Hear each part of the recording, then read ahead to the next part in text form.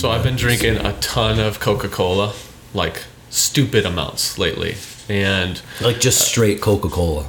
well, yeah. I mean, I'm not Not like, adding anything. Well, to not it. like diet or like No, Coke regular Zero. Coke, Okay, so- Coke, and man, the high fructose corn syrup has got me really self-conscious. You know, like I don't want to be Like you're getting drinking. fat. No, I am getting Like slower. It's starting to I'm getting ring slower, but I around. think that's just my age, right? And I realize, okay, if I'm getting slower, I'm How old aging are a you? little bit. 33. It's not that That's bad, right? But as age a of our soccer Lord and player, Savior, I Jesus notice it Christ. maybe more than dude. somebody who's not as you active. notice the speed. Oh, yeah. Like, I remember I went from, I think I was like 32 when I joined an over 30 hockey league. Yeah. I was like, bro, these people are at my speed now. I was like, I went from being one of the slower players to one of the faster players as soon as I joined that. I was like, okay. But everybody was way more skilled, but it was a slower game. So it just gave you that like half a second extra Gives you an time to edge. do stuff. It was great. That's how love I it. am in soccer. We transitioned to an over 30 league, my wife and I. Dude, you got it. And I feel like I'm the fastest. There's a player lot out there. fewer idiots Yeah. in over 30 leagues too. It's amazing how reckless some of them can be. Like some of them have a bit of an ego, and they'll come in real hot and See, just that's hit what you. that's what doesn't make sense to me is like people playing at an elderly age for sports, relatively elderly, right? Over 30 for sports. Like you're like you're slowing down, You don't want to past hurt your yourself. right? Yeah. And Well, so you have like a job. Most people are like, I got to go work. I got to go to work. Yeah, I got stuff to do. I can't be doing this. Even if it's from a desk, I can't have a knee immobilizer on while I'm sitting there all day. That's not like so when I'm rolling with these kids at MMA or jiu-jitsu and they like just put their knee right in your solar plexus and they're just like cranking on it like, dude, I got to work in the morning. Can you please Well, stop? also that is you go and you do MMA, so Yeah. I don't know You're how gonna bad I go feel for for it. you. You're gonna- enough. So I'm looking for an alternative, right? MMA is great. To soccer? To Coke. Oh, I got to bring this back in. I got you. This all stemmed from Coca-Cola. I got to get it out of my system because I was drinking like 3 Cokes a day, and I know there's people that may drink more than that, some that drink less, but that was way too much. That's a for good me. solid 100. Well, there's what, like around 40 grams of sugar in Yeah, it's in a like Coke. 36 So, grams of so you're sugar, talking yeah. like well over 100 grams of sugar just out of Coke, and that doesn't count all the other things that you. And if you're not potentially burning need to it, I mean, you're just storing it. Right? Three years ago, for a New Year's resolution, I decided not to drink soda anymore. Like the only carbonated drinks I might do like a ginger beer every Yeah. once in a while, like with a mixed drink. But like I'll drink energy drinks here and there. Well, also when you're, even if you do a Jack and Coke, you're having far less Coke than you do. You don't have a whole can of Coke and pour like 5 shots of Jack in there, So it makes it a different drink. Whereas when you're drinking it straight, it's just you're gonna finish. I was can. doing the same thing though. I was drinking 3-4 sodas a day at least, and then I just stopped cold turkey, and it was really weird for like 2 weeks. I was like, what am I gonna drink? Water? Like, ugh. But then like now, if we go to Costco or whatever, and you get the glizzy and the drink for $1.50, right? My even like lemonade or my wife will get Sprite or something like that. If I accidentally drink out of her Sprite instead of the lemonade, like it's like, oh my god, where's all the sugar? Like I don't know how Head I'm gonna rush. do it. I had a gluten-free Oreo last night, and Sounds horrible. they're actually pretty good. They're not much different. No, they're not. You should try it. They're horrible. I have one here. We'll Oreos try it are afterwards. They're vegan. Oreos, You know what? Oreos. Regular just- Oreos Yes, I are know. vegan. Oreos are just horrible. And how do they make the cream? No, on the no inside? dairy, no egg, no nothing in there. It's vegan. It's Yeah. wrong. It's wrong. Well, I had the Oreo though, and like my mouth just like lit on fire from all the sugar, and I was like, what is happening? It was weird. So, what did you move to from the Coke when you cold turkeyed? Just You water. Went to just water. Just water. Yeah. Well, you know what? You know what? If you, because there's Bubbly makes like a couple different. They make a bubbler. Bubbly the like Brand. basically LaCroix kind of. They make a bubbler, which is I think 60 milligrams of caffeine, so close to a cup of coffee. Then they make another one. I can't remember exactly what, but it only has like 20 or 30 milligrams of caffeine, which is less than a Coke, but there's no sugar. So you try something like that. Like if you like the little bit of caffeine that Coke provides you, minus the sugar, That's a good it's a option. good option. Yeah. I went to tea. And that's what I'm sharing this morning with the Oh, guys. it was a transition. Son of a bitch. Good one. That was good. I brought masala chai done. to share with the guys here today. And I found I drank a lot of loose leaf tea when I was little. My parents were big on like experiencing different cultures, so we would do, we had like a small table that we would sit on pillows and make our own sushi. We'd make our own green tea from the leaves. And so for Christmas this year, I got a new teapot and a bunch of tea leaves that I can now make whatever I want. So that's what we got today is masala chai. I figured if I want to change my health and not be consuming so many of the processed sugars, Yep. this is the opposite. I mean, we've got... Sure. And it's a lot cheaper to make. Oh, yeah. You know? Super, super cheap. 10 cents a cup. It may take longer, Yeah. like it's not for the impatient person. I think it generally takes me like 20 minutes to get it start to finish. Where do you get your tea ingredients from? Just Amazon. From Amazon. Yeah, we'll post Do you that. try the Turkish markets? The No, Middle I Eastern haven't markets? been. No, that we've got a lot of that around here. We do, especially out in Dearborn. But when we were living in Detroit, we would venture out to Dearborn because that was one of the closest places in Detroit. At the time we lived there, they didn't have any big supermarkets. It was only like really small local like quickie shops downtown where we lived. So we'd have to drive out to like Allen Park or Dearborn or He something makes like it that. sound like he lived there in 1963. Yeah, At the time, 4 years ago. When you lived- it was 4 years. It was 7 years ago, 8 years ago. But I mean, even just then, it wasn't that long ago, and there was still not major chain stores aside from Whole Foods, which is crazy expensive. But we would go to the Middle Eastern markets and the Turkish markets in Dearborn, and they would have some of the most amazing like coffee, and it's super cheap. But I mean, the coffee's incredible. Yeah. I mean, we started with. I bought like a sample box. Came in these little tins. I think there's like 12 of them in there. And I'm such a nerd and like big on stats and information. I went through after I had a cup and I would rate the tea so I could go back later because there's so many in there. Hey, I mean, it's like, okay, this is like a 7 out of 10, and then I can flip them over and say, you know what, I might buy some of that later. Yeah. You know what we need to do? We need to do instead, they do wine testing, like where you have to try the wine and you guess where it's from. They have like tea what type it is. sommeliers? Gotta do tea, what? A tea sommelier. Yes. That's Yes. exactly it. That's exactly So I love it. It's Awesome. good. It's got great health benefits. It reduces hypertension, lowers your risk of type 2 diabetes, anti-inflammatory. We know you're at risk for that when you're drinking 3 Cokes a day. Yeah, and then you can add honey to it, which is great for gut cleaning and Yeah. Anti-anxiety, anti-depression as well. Yeah. Pretty much every possible thing you're experiencing, just drink some tea. Drink some And- tea, put some and it's honey in. gonna at least lower your Lower your chances risk. or take the edge off. Yeah, well, good for you for And taking different types of tea could benefit you different ways. Ginger's good for the gut as well. Yep. Some might be It better can for the throat. Sometimes we cut up ginger and squeeze a lemon in there and then pour the hot water over top of it. Yeah. And that stuff is a powerful drink. Yeah. That's it'll get your nose, it'll get your throat, it's everything working. I have to confess, I do still drink Cokes, but I don't start my mornings with them. Okay. Something about Hey, while I'm hey. working, I Some need baby that. steps. I need that like that drive, and I don't get it from. And it may be just like an addiction, but I don't get it from anything other than Coke. Where like I can bury my head and just go, and all of a sudden it's 5. Sounds like an addiction.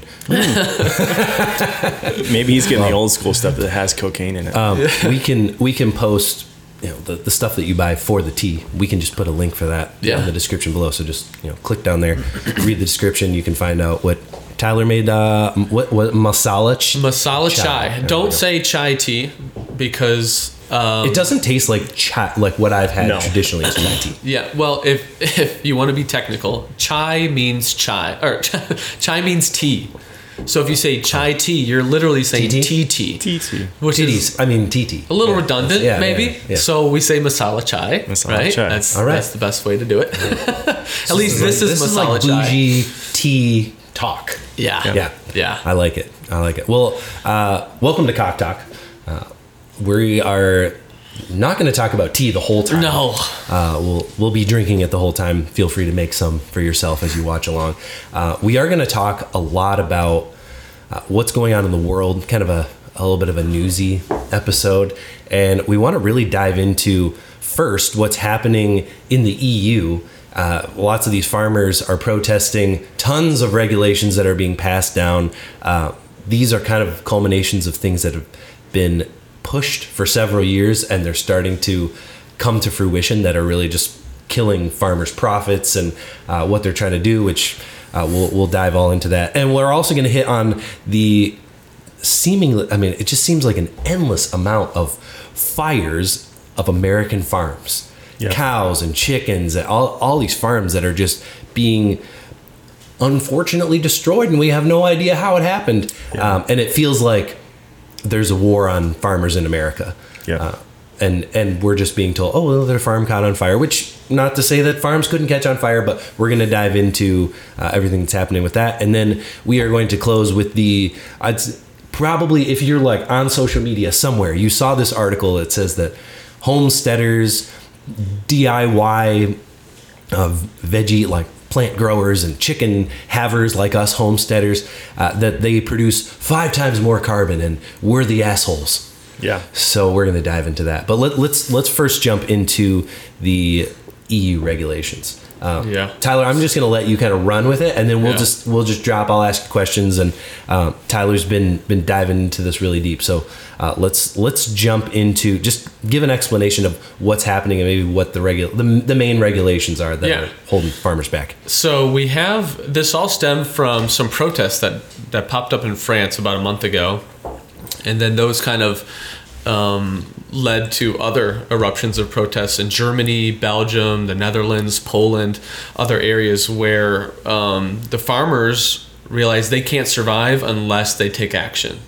So the big thing that seems to be the big deal in Europe is the European Green Deal that was brought about. Their goal in the EU is to be completely carbon neutral by 2040. Mm-hmm. And this may not impact the everyday homeowner as much as it does the farmer. Right. Somebody who is actually, I own a farm, and they're under regulation from the EU in order to sell their products. Because if you don't know, in the EU, in order to sell things, you have to meet their regulations, or else you just can't sell anything. Correct. Whether if you're in England, you can't, even selling from people across the street, you're not allowed to unless you meet EU regulations for the entire European Union. Yeah, and it actually restricted. It goes. Although Britain left the EU, so it even goes deeper too, because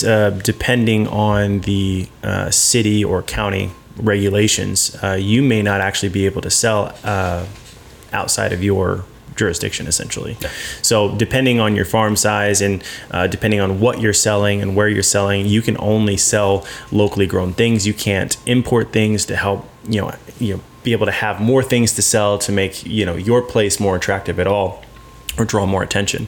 I'm a huge fan of Jeremy Clarkson, and Clarkson Farms is an amazing. It's such a fun show. But he actually goes through this quite a bit, where he wanted to build his own store on his own farm of 2,000 plus acres, and they're like, no, can't do it. He's like, well, I'm gonna do it anyway. Found a way to do it, met the regulations, and then went through this whole process. And this may be TV magic, but did go through the whole process of, like, they started importing things, and they're like, well, wasn't it something to do with the town? Like, didn't want. It was a lot of town regulations. It was almost like an HOA of the town was just like, no, we don't want you to have it. Bring too many people. We want to keep our town quiet. But that stems more from there's a lot of statutes like that throughout the EU where you have more regulations like that. Yeah. So and do you know the Netherlands? I remember last year in the Netherlands, the government was paying farmers to just sell them their land. I don't know if that came up in any of your research, but I didn't see anything. They were, because I think they were the initial country to start protesting, because the government was trying to go, hey, we'll just give you, X amount of money for your land per acre or whatever it was. They were trying to pay off farmers to create conglomerates of farming land. And the farmers actually protested last year with that, but that had nothing to do with necessarily the EU regulations. Yeah. but they were kind of the tip of the spear in revolting against the BS that was happening in their country. Yeah, so let's go into the EU Green Deal a little bit. What we're seeing is the farmers are getting restricted on their land use. They're being told that they need to put 4% to the side to recover, which is honestly a good thing. But as we look into more and more of the restrictions, we're going to see that it's overall not really the best thing for the farmer. So we've got 4% of land that needs to rest to recoup. We've got a higher gas tax on the people that are going to continue to use diesel. So farm equipment is like strictly diesel. It has to be because it requires so much power. You can't use regular gasoline for it. So they're stuck. They cannot use electric. You cannot convert a farm into electric farm equipment. Not without a ton of money. They do have them. Ridiculous amounts of money. And the infrastructure you would need on the farm itself to be able to power and charge those electric. Right. Yeah. Ridiculous. Yeah. Warehouses. Yeah. Right. So we've got that. There's a reduction in pesticides and herbicides, anything that may kill something that's attacking the crops. So they want them to essentially use less efficient equipment, protect their crops less, and have less land to farm on. So all these combined are giving the farmers way less income than they could survive on. And their transportation costs are increasing too. Exactly, right? to get the stuff in and out. Yeah. So they literally will not be able to survive with these new restrictions.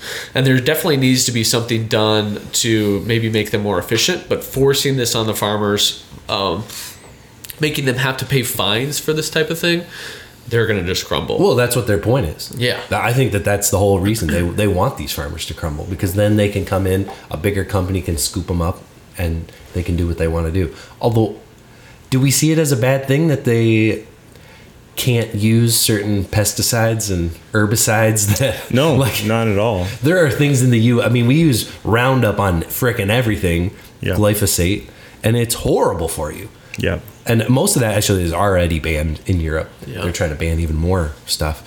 I don't know that the problem is the regulation. The problem is going to somebody and saying, hey, here's how you've done it for the last however long. We need you to stop. Okay, what do I do? Yeah. We just need you to stop, or we're going to fine you. And you're like, what am I supposed to do? Yeah. I don't have a solution. And in order to get to a place where you want to not use the same amount of pesticides on your crops, well, you got to change your whole infrastructure. Oh, who's going to pay me to do that? It's not fair. I've been operating under these rules for so long. And they've given these farmers, let's say 10 years to switch over. That's not very long when you consider a business that is at such a huge scale to go, hey, in 10 years, you got to basically switch your whole processes. Well, and not only that, but on top of the processes, the equipment itself, like we talked about, like you can't just go pour gasoline in a diesel vehicle. That's not how that works. So even if you can once, you do anything one time, but to switch over all of that equipment, let's say you did have the infrastructure, let's say you did have the power on site on the farm to be able to switch over to electric vehicles, electric farm equipment. Electric farm equipment is going to cost way more than diesel, because you're just better off paying the taxes. Probably. Yeah. Because at the end of the day, you're going to spend easy $2 to $3 million on farm equipment that's needed in order, like brand new farm equipment. Sure. Oh, way more than that. Depending on the size of the farm. Yeah, right. Yeah. A tractor itself will easily cost you $300,000 for a diesel tractor at that scale. Let's say you have 500 or 1,000 acres that you're farming, you're going to need something that's big enough. That's easy, $250,000, $350,000. That's if it's diesel. If it's electric, we see the electric prices are way higher than any diesel or gasoline vehicle. So you're probably going to spend another 10 to 20% on top of that. And then what happens when your battery dies? Yeah. Exactly. And then your you battery can't farm. probably costs $100,000 in those things. Oh my gosh. And then you can't farm, then you can't harvest, then you can't cultivate, then you're losing out even more money, and food production goes down. So then who's gonna pay? It's gonna be people like us, the regular person, who the prices are gonna have to go up, because a farmer is gonna go, well, the only way for me to do this is for me to raise my prices. Exactly. And then we're sitting here going, well, but I just want my $15 an hour minimum wage. And suddenly that's nothing because everything is going up all over the place. And then your $100,000 a year job is nothing because everything keeps on going up. And this is where it starts. Now, I think that that's what our listeners need to remember is that almost all of inflation to me starts with food. Because as soon as food is more expensive, then everything else is going to become more expensive. Because then your transportation costs invariably are going up. That's making the food more expensive. Like everything is going to affect every aspect of your freaking life. And nobody even knows about this thing. Nobody even knows that this is going on. That's what blows my mind. And you go, well, somebody needs to produce some carbon. Some things are going to just produce energy. We need to burn energy to make energy. We know that. So what do we want it to be? Do we want it to be this factory? Do we want it to be food production? I mean, I'll take food production all day. That should be the one that isn't limited, and then limit all the other things that are, creating a whole bunch of plastic bullshit that we don't need. I think something too that is often overlooked is humans are not the major contributor of carbon. Catastrophic events like volcanoes erupting puts way more carbon. And I don't know the stats on it, but I know I've seen videos and maybe if Joel's feeling adventurous, he can find something on the carbon emissions of a volcano eruption, but they're insane. Well, it's almost like climate change has been occurring for all of Earth's existence. Yeah, up and down. Yeah, temperature change. We've seen temperature changes 2-3 degrees throughout. Yeah. I mean, and in recorded history, not just like, oh, we guess that it changed. This is like within the last 1,000 years where we can measure, we have legitimate records of weather patterns. And this has happened before. I mean, it's all about money. When you look at it, it's all taxes. How do we get the government bigger? All this is making the government bigger. Whether this is in the EU, and similar things are happening here in the US, where a carbon tax is consistently talked about, especially on the left, that a carbon tax needs to happen. It already happens with our gas because you get taxed to be on the road.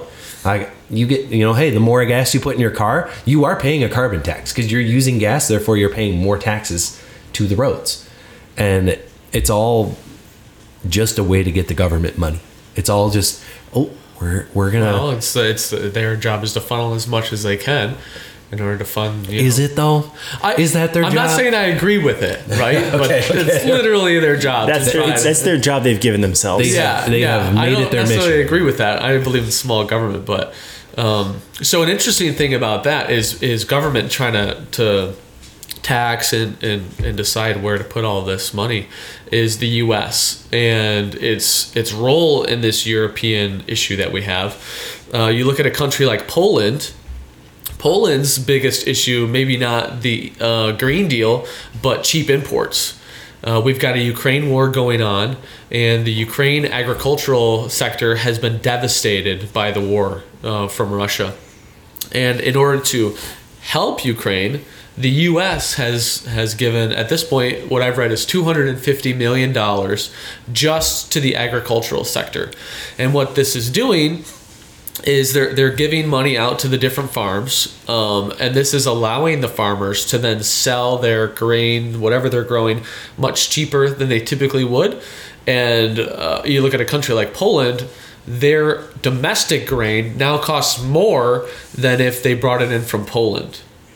From Ukraine. From Ukraine. As an import as opposed to... So our actions here in the U.S. are affecting the world economy on the other side of the world and contributing to these riots, these protests. But we have no money for the border. Yeah. Well, I think even too, with the bill that just passed yesterday, there's another $60 billion that's going to Ukraine, and that's not including the billions going to Israel, 15 going to Israel, and then there's another, whatever. But inside of that, I think there's another 100 million, from what, if I read correctly, another 100 million that's going to the agricultural sector, like you just said. So a total of 350 million. But it's a border bill. Yeah. It's madness. It's absolute madness that you can pass a bill and call it a border bill and it not even be a large percentage of the bill. Right. It's like this tiny little. It's little a keyword focus on it's still what we billions, but it's this tiny little portion, and it's just their way of getting money over to Ukraine. It is a Ponzi scheme.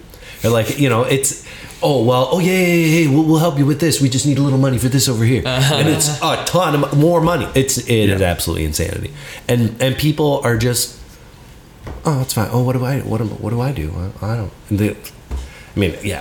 What do you do? It's hard to know what you can do from your house. Like in reality, we don't have a lot of power alone. And that's in reality, how we feel. you got to be prepared. Yeah, that's what we're here for. You need an organization, right? Yeah. I think this is a good stopping point. Yeah, let's take a quick break and then we'll take a quick break, and then we'll just jump back into farms and burning down. Let's touch on the U.S. And the U.S. All right, sounds good. Okay, welcome back. Cock Talk here, second half. We are going to dive into things happening in the U.S. right now in farms. DeMitt, Texas, huge fire, but there's also been 500,000 animals have died since 2020 in fires, which is crazy to think about. That was a year. 1 year. Oh, in a year. In 2020. In 2020. Yeah. And I mean, obviously, there's been more since then, and there's just been tons of farms that have lit on fire, and that isn't necessarily doesn't mean that there's a arson on every single one of them or a conspiracy. Obviously, farms light on fire. There's a lot of old barns, horrible wiring. We've never seen horrible wiring before. But there was a massive fire recently in DeMitt, Texas, and I want Tyler to tell the story. So it was a year ago. Last April was the big fire. There was actually a smaller fire in January at the same farm. But let's go into the April one first. The April one. They have this is a massive cattle farm. They have tens of thousands of cattle. They've grown enormous, and they are extremely efficient. They have the most expensive equipment. They literally have these giant platforms that rotate, and by the time the cow gets around the whole platform, it's done being milked, and they just have these things stacked up. Super efficient, right? Sounds like a great life. And because they have so many cows, they have so much shit, literally. And what are you gonna do with this shit? So they pump these out with these special trucks. They suck them up, these vacuum trucks, and they pour them in a lagoon that they create. And their goal is to eventually get these biogas digesters that will take this manure and turn it into natural energy, so that the farmers have, they're literally making money from shit. It's a little bit or of a sell your recoup. compost or whatever you have. Exactly, but the goal of it is to supplement their income a little bit by making use of all this shit, because there is a massive amount of it on these farms. I know how much shit I get from 40-ish chickens, so I can only imagine 18,000 cows. Yeah, they truck out all day with this stuff, and what the issue is, cow is pooping every 3.3 seconds. They've got these trucks from Mensch. It's a company that makes these vacuums, and there is surprisingly no regulation on them. So there's nothing in the U.S. There's nothing in the country where they're made. Nothing is regulating them. So they kind of have a pass through the market, and they have such a small clientele that maybe the government didn't think it was going to be a big issue, but it definitely became a big issue on this farm. So what we see do you know how many trucks they have on the farm? I don't know. Okay. The research that I said didn't say. Okay. What I do know is that in January, they had one of these trucks light on fire at the lagoon. Okay. So while it's dumping shit into the shit. So yeah.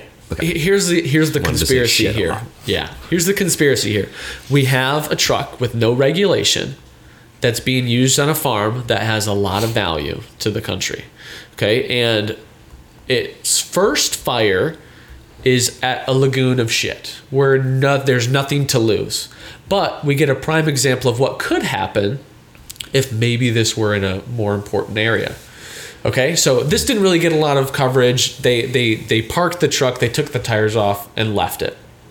If I'm owning a truck and my shit lights on fire, both literally and figuratively here, I want to know what caused it, and I'm going to be really skeptical of that brand. I'm going to want, stuff looked at. It's like when an airplane crashes, all that model's airplanes, they take them right out. Exactly. Because they need to figure out what happened, make sure that it's not going to happen again, right? Spoiler, that did not happen. They parked it. Shocked. They weren't worried about it at all. Yeah. And 4 months later, in April, they had not the exact same truck, but the same model in the house with all of the cows ignite and burned. I mean, they had so much loss. They burned, I think, 18,000 cows. Yeah. So it killed 18,000 cows. And not even right away. These are being isn't all their cows. They're getting burned. They're getting suffocated. This is a massive multi-million-dollar loss. A lot of well-done burgers. Go get Yeah. some. Yeah. Send the dogs in there. And so, there was an investigation by the fire department. Nothing seems malicious. But it was the same truck driver that was in the one that lit on fire in the lagoon. The same driver. The same driver was in both fires, which is a little weird. But also the fact that we have it in a safe zone and then maybe a practice run. Not saying that's what happened, but there's something weird there. And then we have the full-fledged accident that just literally... At very least, you have a very, obviously a very flammable situation that isn't regulated. And because of that, there's massive loss to tons of cows, which directly affects you at home because the cost of meat is going to that's going to affect it. Not that there's hundreds of thousands of livestock and so it's not as if that individual event is going to make your meat go up double the price or anything, your steaks. But when one thing happens, you always want to keep your eye out because you never know, it could happen again. I mean, there's other farms using the same things, right? Fortunately, we're not using vacuum shit things on our homestead. We don't really need that. Although now I have a really good use for my old vacuum cleaner. I think I might take that into the coop. From Liquid Bidding. Yes, Liquid Bidding. Perfect. Yeah. Liquid Bidding is our sponsor. This is a kind of an insight into an overall potential issue. Is as farms get larger and larger, and we have a single source farm, right, for a single source product, and that is very large, and then we have a catastrophic event that affects. Like you were just saying, it affects the pricing of beef. It would be the same if it was vegetables, if it was fruits, and all these different things. So really, what we can do as individuals is be able to produce, or as America, we should be producing on a lot more farms and smaller farms. So that way it's a lot more spread. It's not like a conglomerate. Not according to the University of Michigan. Which may be transition. Exactly. We can keep on coming back to it. But there was a study done by the University of Michigan, which the headline does say, 5 times more carbon emissions from smaller farms, from homesteaders, which is, it's certainly... Everyone's making their headlines so you click on the article to actually read it, which most people don't actually do. They just go ahead and skip ahead. But this article, this study, does ultimately say that, hey, people that do this on their own, that do it at small scale, it's inefficient. And the bigger guys do it more efficiently. They produce less carbon. Whether that means anything or you give a shit, which I don't, I'm happy to produce more carbon if it means that my family gets the food that we want and the chickens and all that. But regardless, it's not necessarily saying don't do this, but explain how this all ties in together with what we're talking about, how we want farms to be efficient, but at the same time we've got these little guys. Like, I don't have the money to be that efficient. No, and I don't think you should. No. I think the big takeaway that I learned after reading the article, I had some hasty conclusions after seeing the title, right? Sure. But when I actually clicked on it, it's really good data. And the basis of the data is that, as Mark said, a large farm that produces, hundreds, thousands of acres of corn is going to be much more efficient than 500 little tiny farms, because each little tiny farm is going to have to build their own little small structure. They're going to have to bring in their own fertilizer that is, typically from the box store. So it's going to cost more. There's more plastic packaging that's involved with that, and so there's more people probably to till that small area of land, because you've got, let's say, one person is tilling that, and there's 500 farms like that, and that's 500 people. Whereas with a more efficient machine, you could do all that acreage with just a few people. Oh yeah, and some big ass machines. But so their main point was, and they're not demonizing the small farm in the article. They're saying grow tomatoes at home, because tomatoes have to be flown in, and their carbon footprint for tomatoes, I mean, we're talking not that much difference, but if you grow them at home, then they don't need to be flown in. Right. Same thing with asparagus. They give those two examples. Is if you're growing those two, then actually your farm is more efficient. If you're growing something, and they're perennials, so you could just keep on getting them over and over. And everybody that I know that grows tomatoes gets thousands of them. Oh my gosh. I mean, it just goes crazy. And the asparagus, I'll tell you what, if you plant asparagus, if you want to plant one thing this year, you're just like, I don't know what to plant. Go plant some asparagus somewhere. Doesn't even matter. That stuff grows like a weed. But it'll grow up, and you'll see the little asparagus, and then you just don't touch it. It'll turn into this actually really pretty looking fern, and then it'll just start popping up more and more. And in like 3 years, you're going to have a ton of asparagus. And asparagus isn't always cheap. Right. You can get your own asparagus, and you don't need to spray anything on it. Nothing will eat it. Nothing really touches it.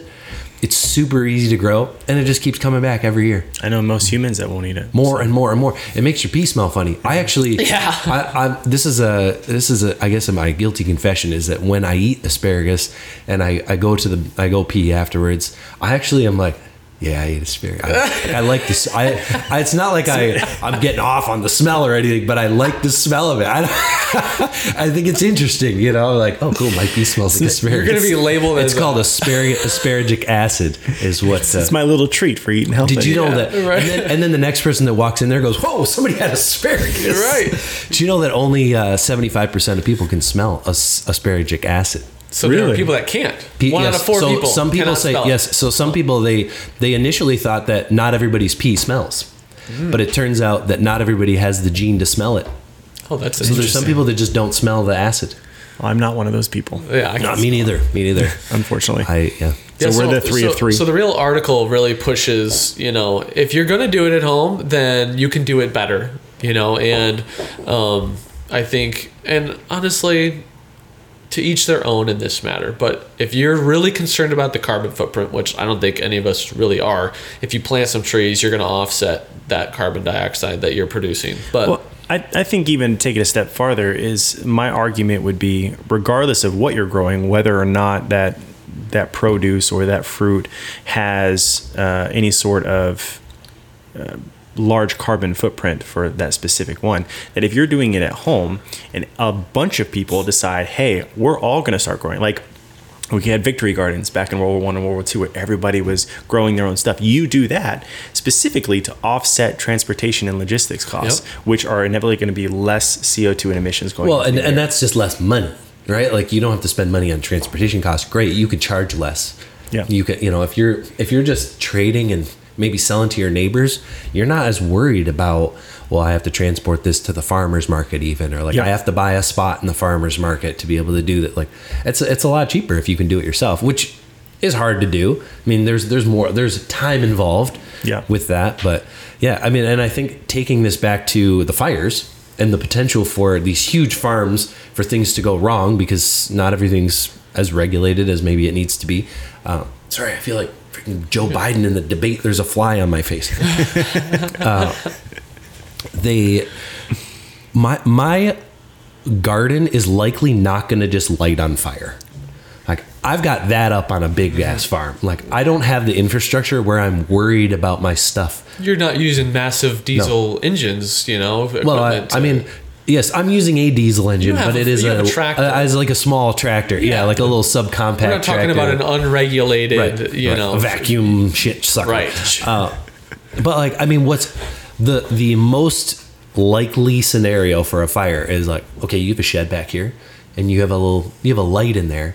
I suppose the light could catch on fire. So unlikely. Yeah. Like, very unlikely. Maybe a heat lamp. There's a heat lamp that falls into the hay, then the likelihood is a lot higher. But Yes. just don't do that. But I think Right, this is right. really about construction. Is what I would want to get into. Is if you are taking the time to actually do your farm right, to have good construction that's not going to fall apart. In Well, and 2 plan years or ahead. 3 years. Yeah, plan ahead. Yeah.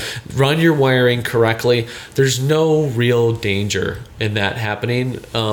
If you're doing it properly and you're planning to do it properly. Right. If you're gonna just haphazardly throw your stuff together, maybe you're on a budget, start maybe a little bit smaller scale, and then once you can save up and build something, a solid structure that you know is gonna last, then those events are less likely to happen to you. Yeah, and that also goes into like knowing how to build things yourself makes it a lot cheaper. Like you can go and you can buy a $5,000 shed, but you could also build a shed yourself for 2 or 3. Like, Are you building a bigger shed this year? I want to. Yeah, I actually make it. I actually want to build. I want to build a shed for things to put in, but I also want to build like a little auxiliary office somewhere in the woods, like a little cabin office thing. So that's fun. that's on the That'd be fun. that's probably Work probably with the gotta- chickens. See, It's coworkers. right? Come on in, guys. We got to collaborate in here. Come on in here, mother. That's a lot of female coworkers. You'd have great diversity Dude. numbers. It's like when I worked at IKEA in college. Oh my gosh. I think it was me and this other guy, and there were 28 women in our department. So it was 2 men, 28 women. They'd be like, all right, mandatory staff meeting. You go in and you're like, all right, I'm ready for the gossip. Here we go. And they're Mandatory like, staff meeting or woman-datory staff meeting? Oh. I don't even know what to do with that. But yes, back to your homestead.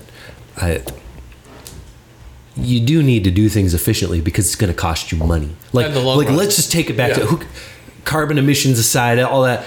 You don't want to not plan ahead. Like if you're planning on doing something, at least map it out. You don't have to do everything all in 1 year or even in like 1 decade. Maybe you plan it out for like, here's what I'd love to have in the next 20 years. Well, you're going to start with this little tiny spot, but if you don't plan it out, you might have to tear that building down in order to do something else. So be efficient with where you put it and how maybe in the future you're going to design some traveling roads around your spot. Granted, you're not doing that if you've got a little half acre or something, but I've got 5.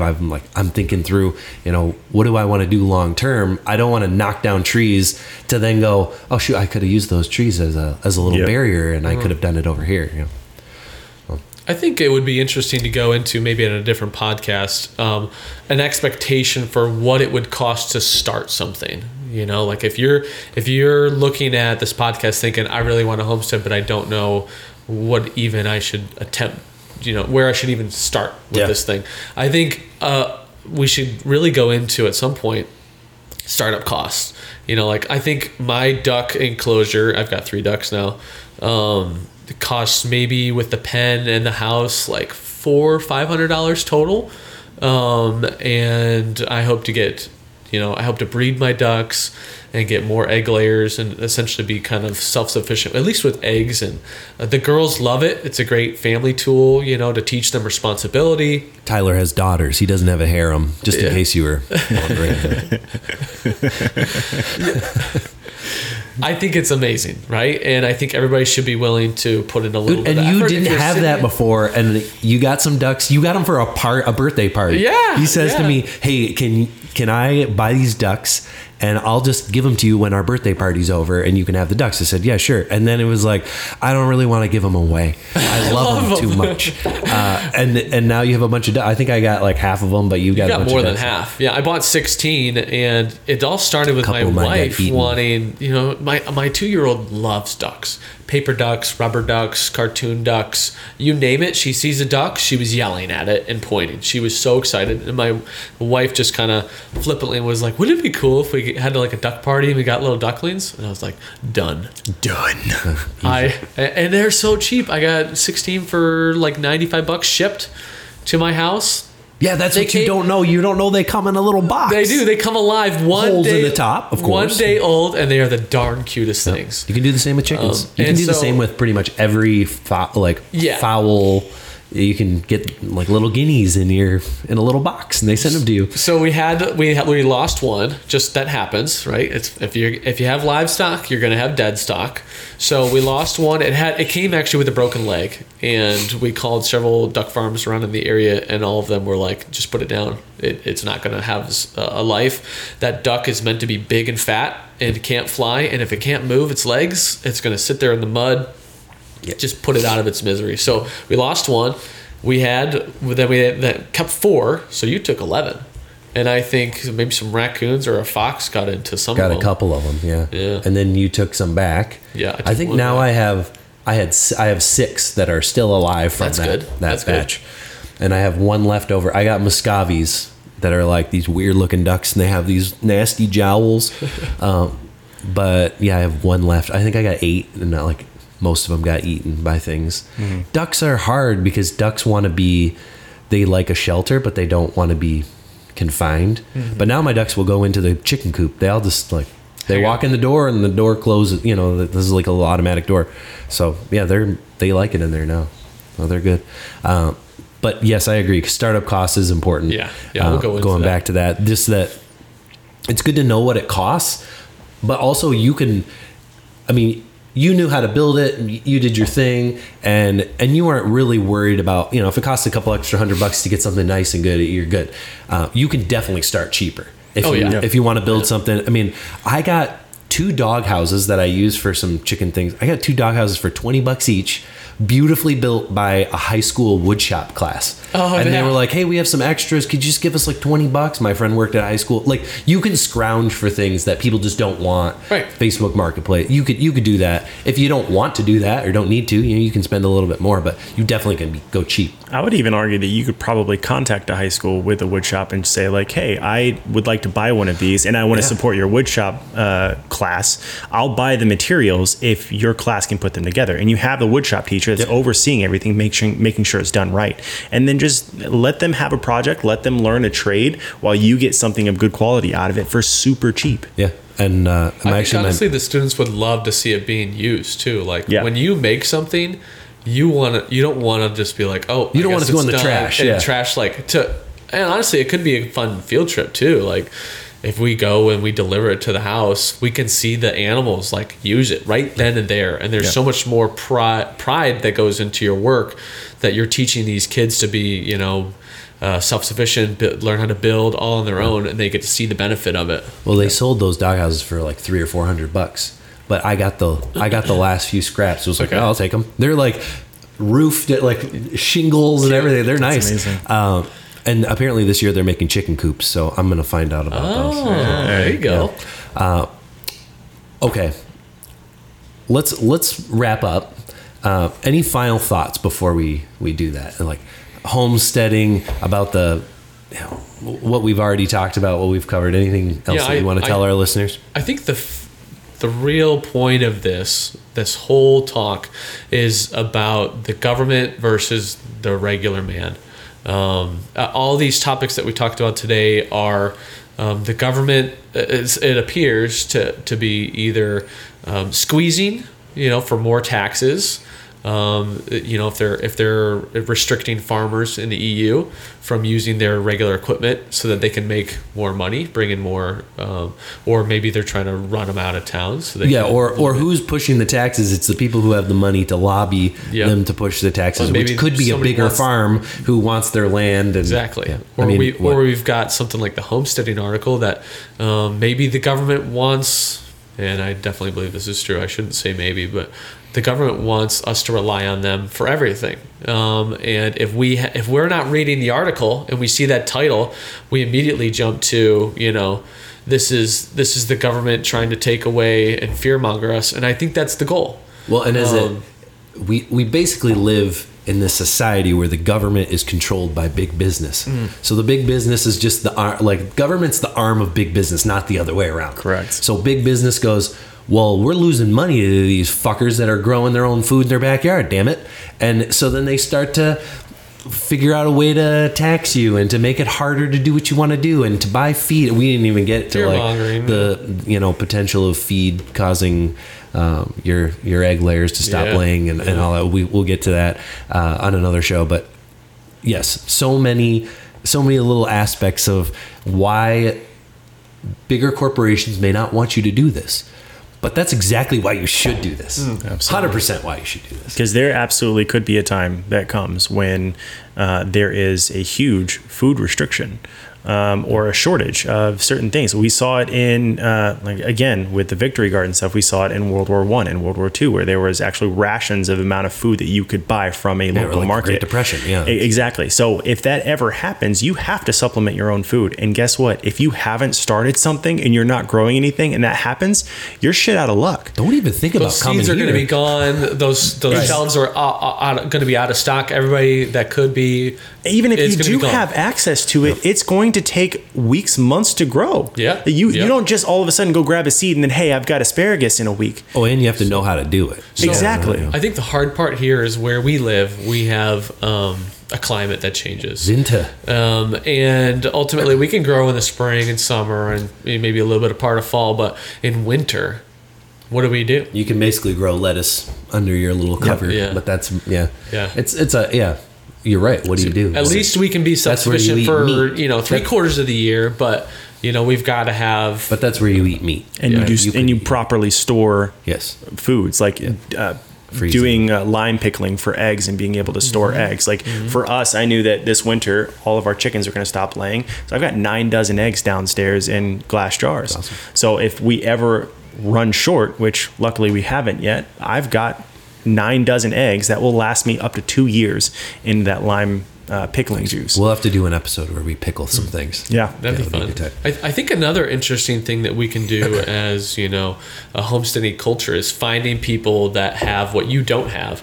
For example, me and Joel, he grows far more eggs. Gets more. I guess he doesn't grow them, but his chickens lay far more eggs than my ducks lay. Right. And we go through eggs like nobody's business. But my wife makes sourdough bread, and his wife doesn't make sourdough bread. So we have a little bit of a trade deal going on where I give him a loaf of bread, he gives me a dozen eggs, and we're supporting each other. And he doesn't need to make the sourdough and keep the starter going and do the chickens, right?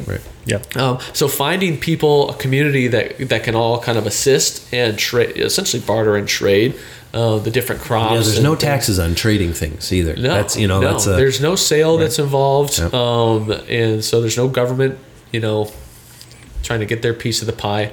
And you know where it's coming from. Exactly. Like if Mark, if you've got your fruit forest and I've got vegetables I'm growing and we trade, I know you didn't spray a bunch of Roundup and glyphosate all over your stuff, and the same with mine. Dude, funny story, my neighbor, guy a few doors down, he sprays his grass with Roundup, and the neighbor next door to him is suing him. He took him to court because they grow organic vegetables and they're suing them for getting Roundup on their vegetables. Oh my gosh, that's amazing. Yes, I love and they're bitching to the neighbor. These people are suing us. Blah blah blah. They're assholes. I'm like, no, you're the asshole. I'm on their side. Yeah, I'm on their side. I hope you. They're like, we're gonna move. I was like, good riddance. See ya. When you put your house up for sale, let me know. Maybe I'll buy it. All right. Well, I think that's all the time we have for today. Yeah. This has been Cock Talk. Find us on, Instagram and TikTok. We're Cock Talk the podcast. You can find us on there. All the links, all the places to find us are below in the description. Subscribe to the show. You don't want to miss anything. Officially on Spotify, Amazon, Apple Podcasts, all that stuff. So wherever you listen to podcasts, wherever you want to watch, watch us on YouTube as well. It's all there. Beautiful. Love it. Gentlemen, good work. And to our listeners, thanks for listening, and we'll see you for the next episode. Thank you.